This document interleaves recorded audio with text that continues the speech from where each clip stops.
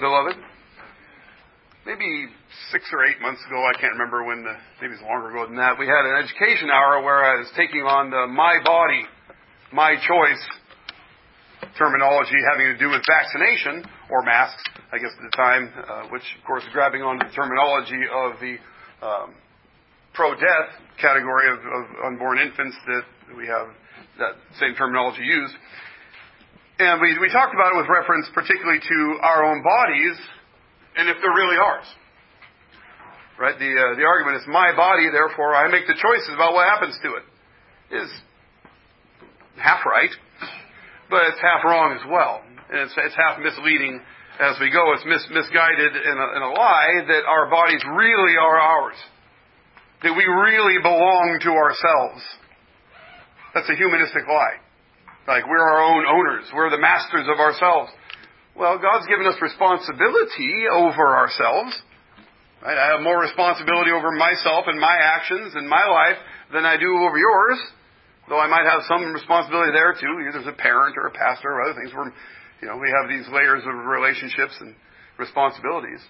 But none of them entail and none of them imply that we are our own, that we own ourselves, and that we're free to dispose of ourselves how we see fit. That's a lie. We belong to God. It is God who has made us. And, as we'll hear, it's God, if you're in Christ Jesus, who has redeemed you and purchased you with a price. So therefore, it's a delusion that we own ourselves. It's a lie that we believe as humans, fallen humans, that we own ourselves. Again, we are responsible for ourselves, among all sorts of other things. But that doesn't mean that we own ourselves or are our own masters. We see that addressed here, I think, in this passage as we get to verse 7. We get life and death. None lives to himself, and none dies to himself. If we live to Christ. This is Christian. If we die to Christ. So whether we live or die, we are Christ's. Clearly showing that Christ owns us. He is our master. He's the one who disposes of us. Now, as we get to this passage, you might think, I certainly thought coming into it, is you get this, well, none of us lives to himself. Think, oh, well, that's right. We have to live for other people, right? God's given us gifts to give to other people. The whole passage is how to live in love. Right? How to love in community when you have differences of opinion on the way things should go, how religious feasts should be kept, or what kind of meals we should eat. And as we've talked about that, we have to get along in love because love binds all this together. So just in that context, I think, when Paul says, he starts off, none of us lives to himself, and none of us dies to himself, I'm like, Paul, we live and die together as a body, right? Or as at least as neighbors. But he doesn't go there, does he? He doesn't tell us that we have to live for the love of one another and serve one another. We do that, and that's included as well. But right here, Christian, listen. He takes it right on down to the subfloor, as low as he can go. He takes it right on down to the bedrock and says, this is an issue of life and death. And Christian, your life for the living is in Christ. And your death for the dying is in Christ. So whether you live or you die, you are Christ's. And that Christ is Lord of the living and the dead. It's all about Jesus. He's the central thing. So as we think about our lives, our living and our dying, spending our lives, you guys spend your lives every day as if it were so much money, right? Every day your hours go out, your energy goes out, your life goes out, you work, you pour it into other people, you pour it around. All of that life is to Christ. Not a single part of it accepted. It's all to Christ. It is a life to Christ. And a death the same way. Even you young whippersnappers, you're going to die. Death will come. Death will come. Now, you might die in a nursing home many years from now, not knowing what the color orange is and thinking you're a turnip laying in the bed. That could happen. Okay? You might die with a sword and fire, a martyr's death for Christ. You might die in the battlefield somewhere off in the world that our government would want to send you and have you killed. I don't know how you're going to die. The Lord does. And you don't. But you are going to die. That death is a death to the Lord. Your life will be poured out, when it's poured out, for the Lord Jesus. Whether we live or die, we live and die in Christ Jesus. And we don't live to ourselves. We live to Him. We don't die to ourselves. We die to Him. So we see that Paul here just drives down to the very basis of our lives.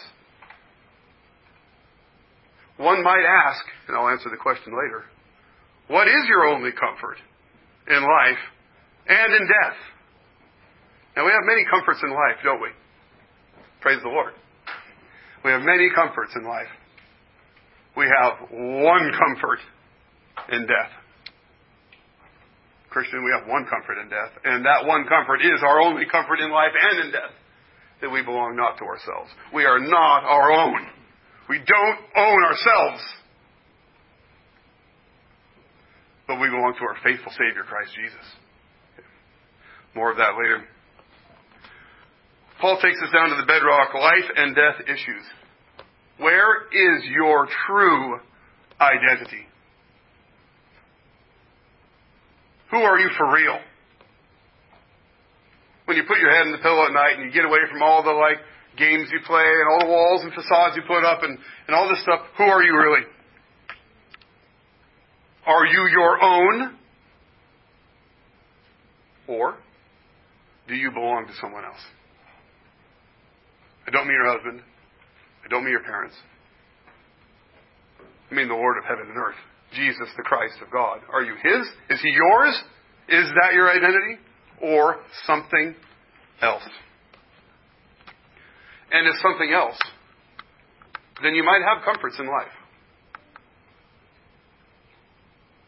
But you will have no comfort in death. Jesus overcomes death and judgment. He is the one, and there is no other. Therefore, if we're in Christ Jesus, does not open up an entire reservoir of confidence that we're Christ's. We can't lose. We're in Him. We can be bold. We can pour our life out. Whether it's day to day in the grind, at work, at home, doing the dishes, changing the diapers, doing homework. Right? That's pouring yourself out in the day-to-day grind, right? Whether you live to Christ, or whether you die to Christ. So when it comes time for us to lay our lives down, we can have confidence. Now, some people fear death amazingly. They start thinking about that, I got to turn the mind off. It's like a pressure release. You can't think about that. But Christian, you should not fear death. Straight out.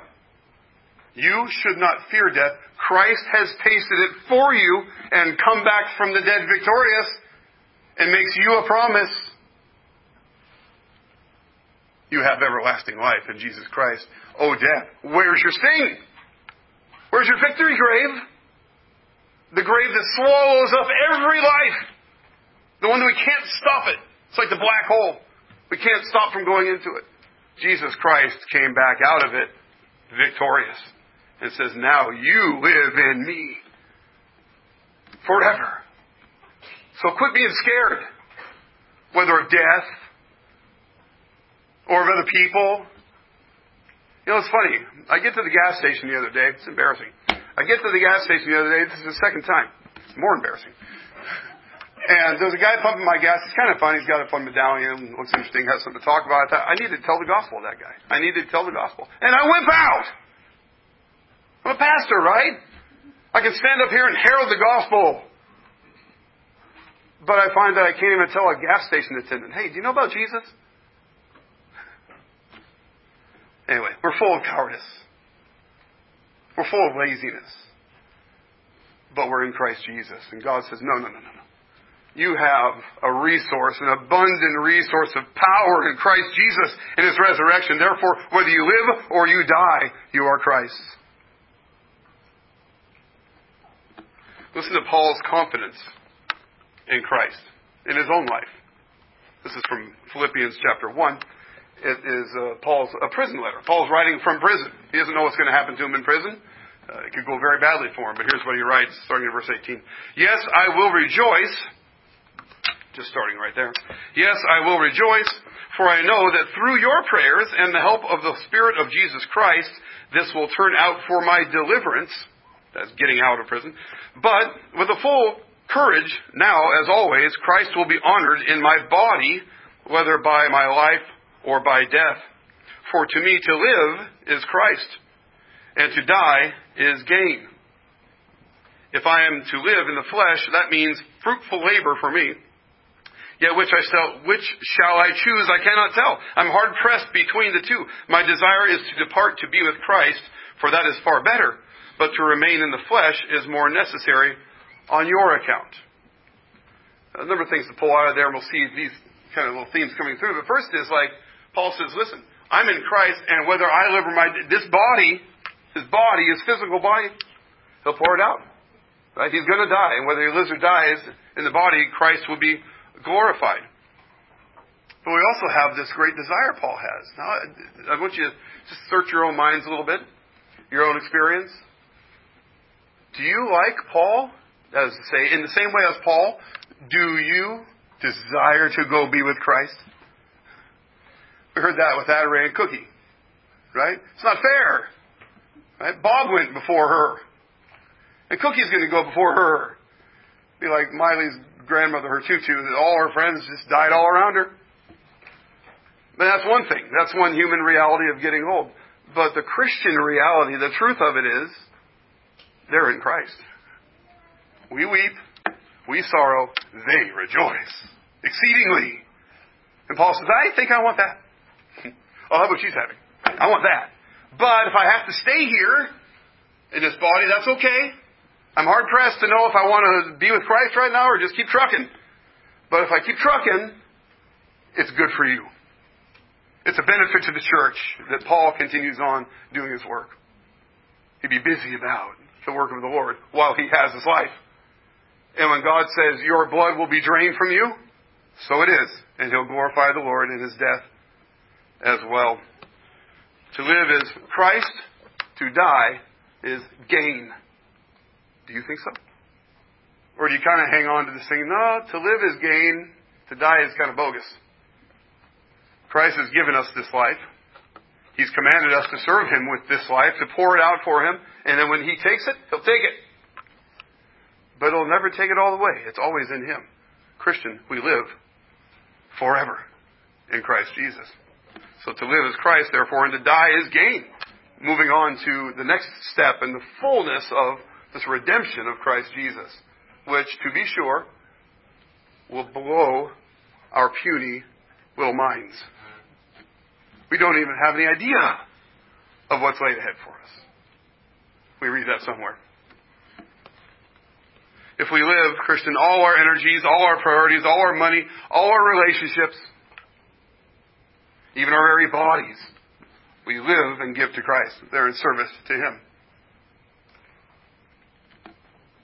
If we die, as I say, whether in the nursing home or in the fires of martyrdom, we die for Christ. We live and die in Christ. He is the Lord, the Master of the living and the dead.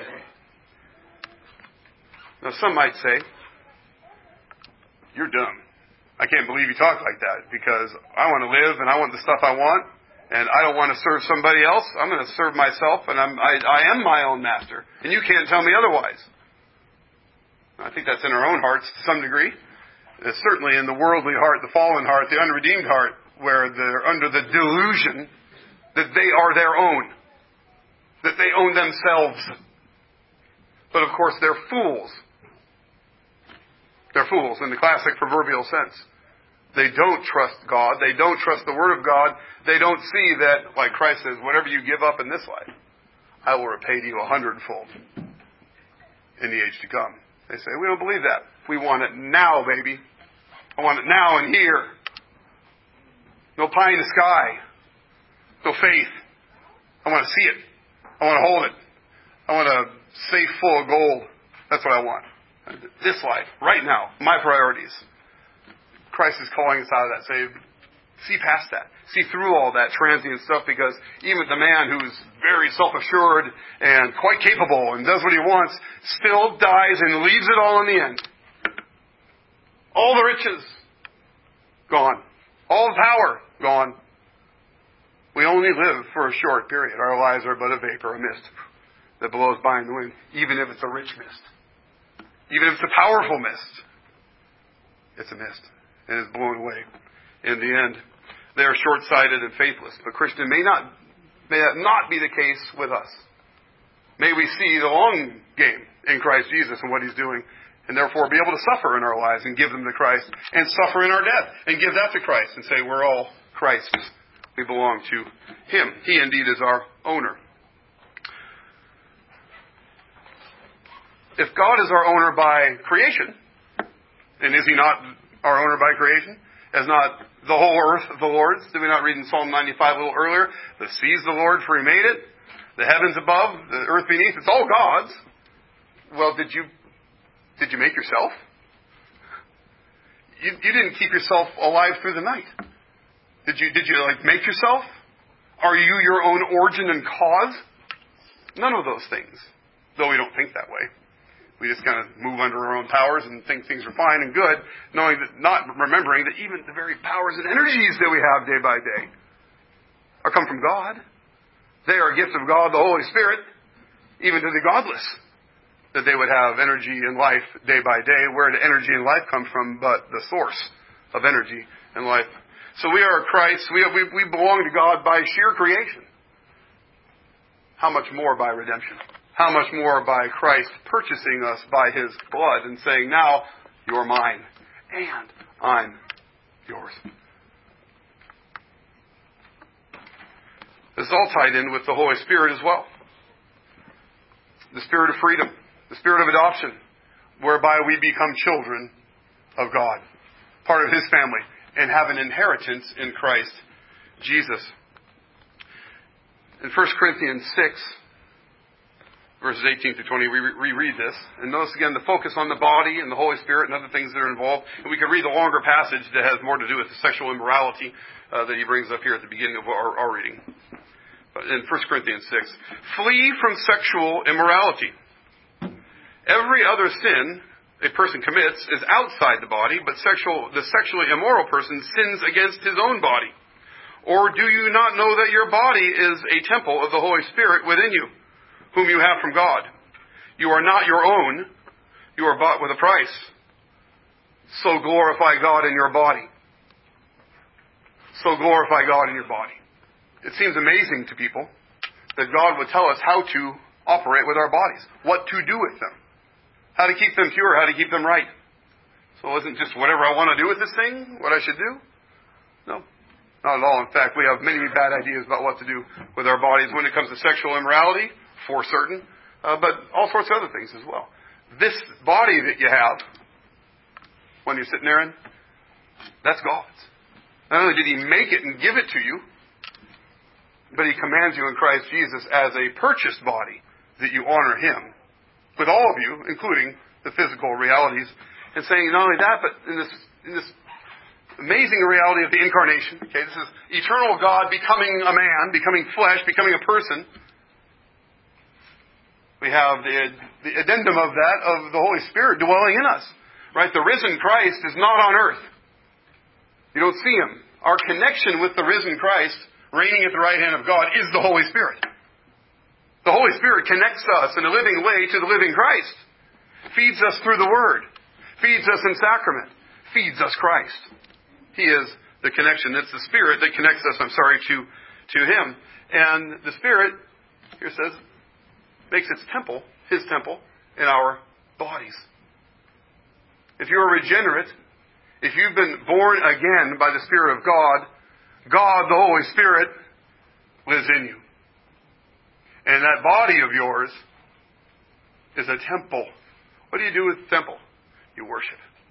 You take this body and you worship the Lord with it. You do what God calls you to do with it, and you don't do what God tells you not to do with it. You honor the Lord in your body. So as slaves of Christ, bought with a price, We are under command.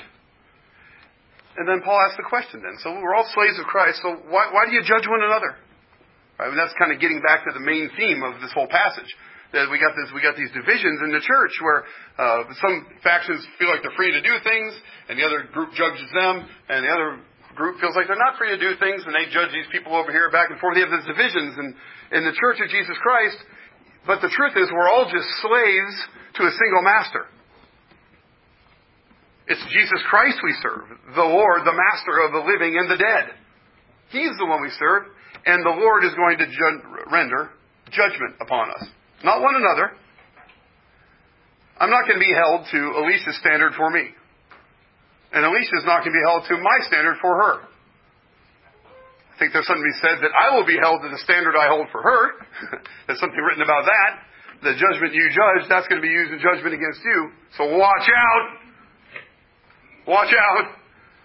You ever think about that one, really? Give some thought to it. How intensely judgmental you are. No question. Watch out. Paul says, no, this one, especially in the church, we're not judging each other that way. Christ will judge us. And notice they are interchanged in this whole passage, the whole passage, between the Lord and God. The Lord and God. The Lord is Jesus. His judgment is coming, just as God's is. And we see again and again this bringing together of the Lord and God, because the Lord Jesus is God. Okay, we see the final judgment is in the hands of the Son. It's the judgment of God in the hands of Jesus, the Son of God. Why do you judge one another? Why do you despise one another? Don't you know you're just a slave?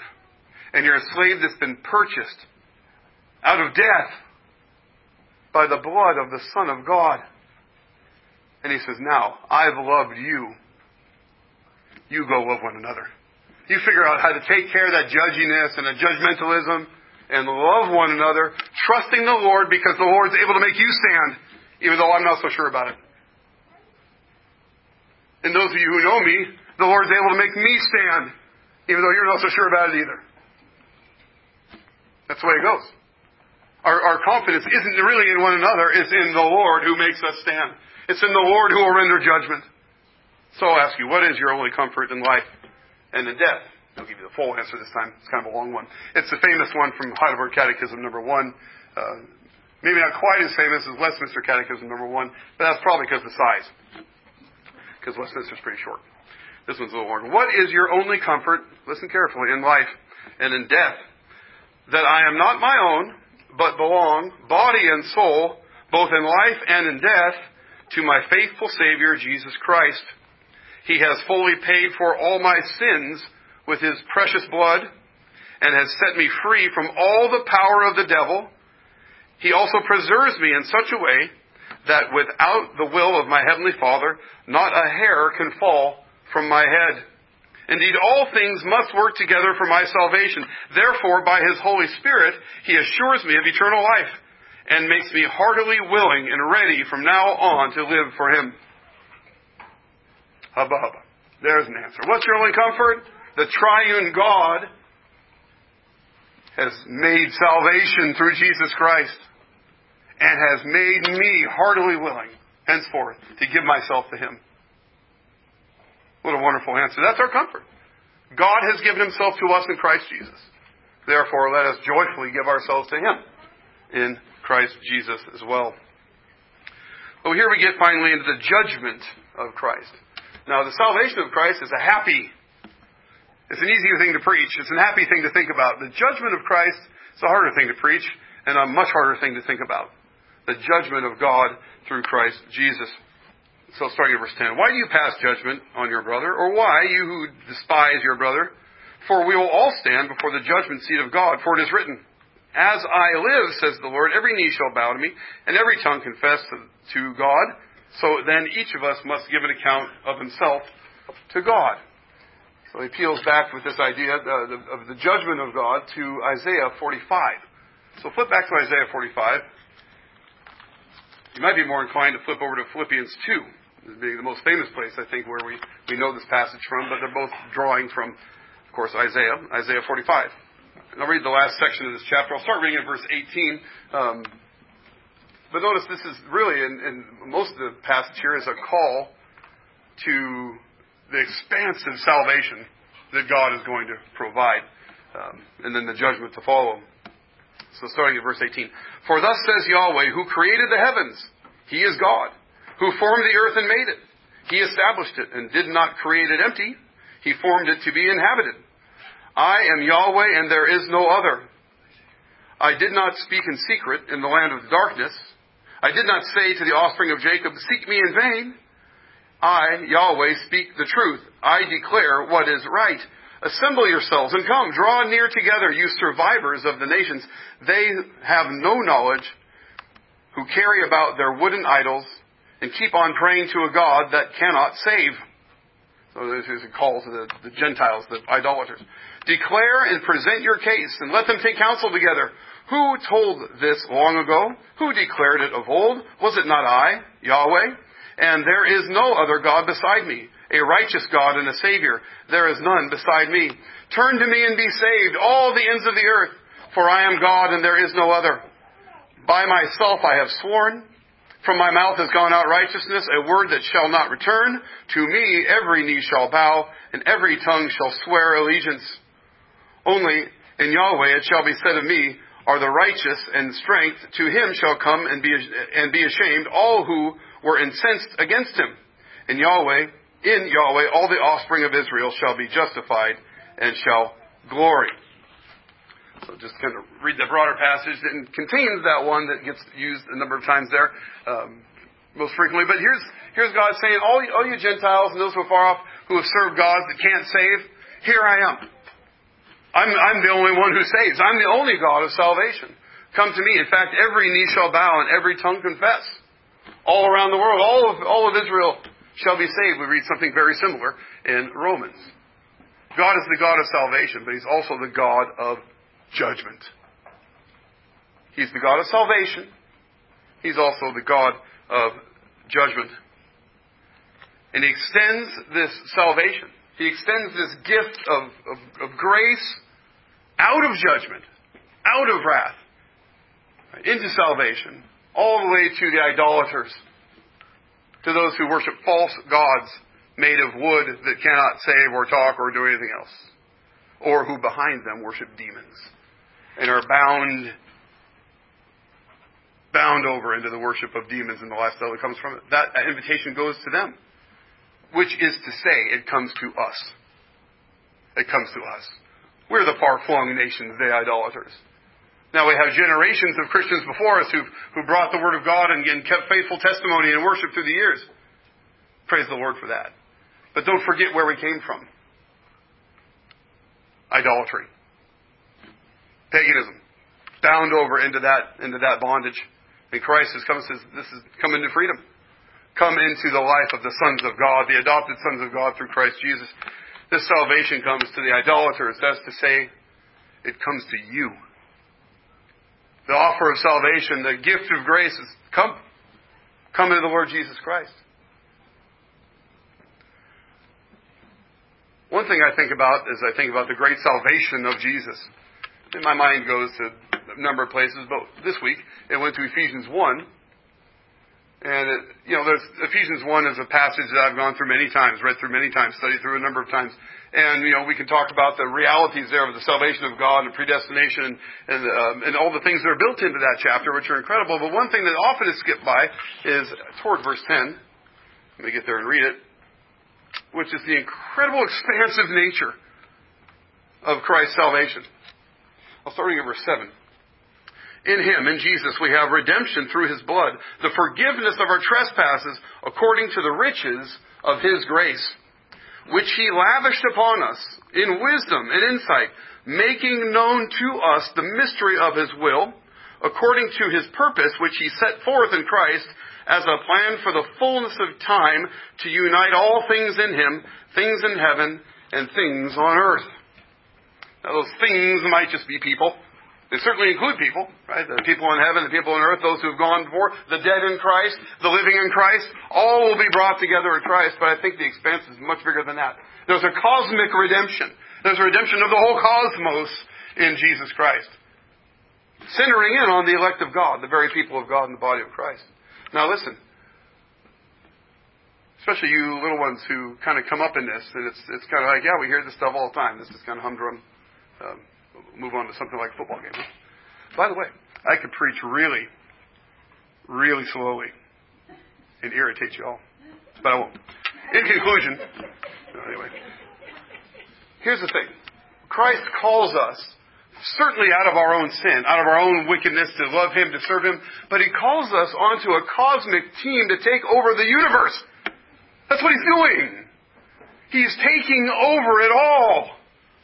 And He says, come join me. Come on the team. I got a spot for you. I got just the right thing for you. Come on the team.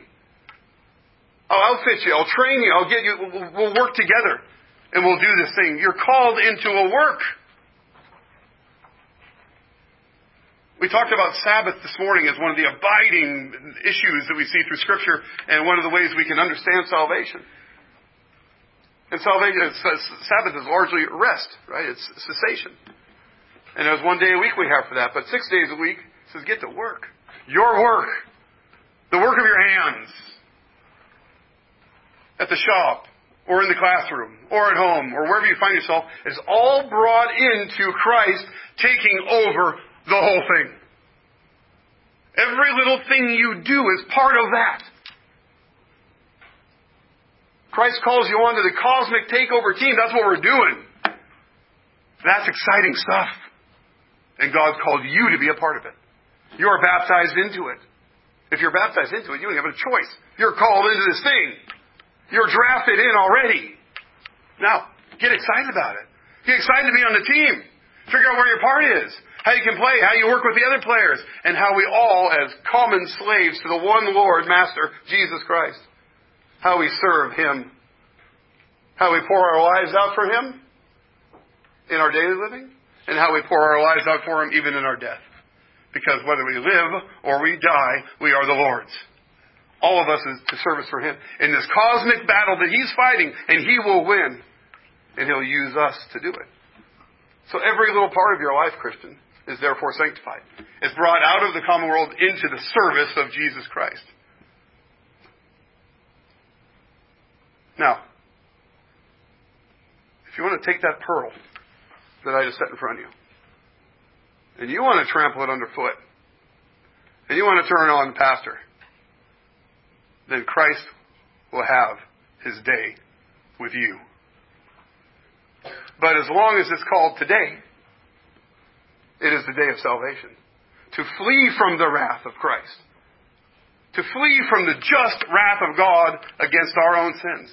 And rest in the one who gave Himself up to death, all the way to death. The cursed death of the cross. Then you should be raised up to newness of life and say, come on this side. Come to the side of light. Come to the side of righteousness. And you think, well, by nature I don't like light. And I hate righteousness. That's why we need the work of God in us to do it to begin with. It is God who births us into His kingdom. And it doesn't matter if you've been sitting in the pew baptized your entire life. If you've not been birthed into the kingdom, you must come. Christ must do that work in you. And when He does that work, you'll find it was the work of baptism. And it was the work of that gospel you've been hearing all these years. But God must call us out of darkness into light. And we, Christian, must therefore serve Him. Not as an option on every other Tuesday, but as a gospel necessity every day of the week. Christian, whether we live or whether we die, we are the Lord's. And Jesus Christ is the Lord of both the dead and the living, and He will judge them all. So watch out. Flee to Christ. Come to Him. Rest in Him. Rejoice in Him because He is sufficient. All sufficient. Not just to save you and to save me, certainly that, but to reconstitute the entire cosmos by His power. And say, come on, let's go. Let's get to work, Christian. So Christian, whether we live or die, we belong to the Lord. Let us serve Him in our bodies, in our minds, with our relationships, with our money, with all that we are. Let us serve the Lord in life and in death. Amen.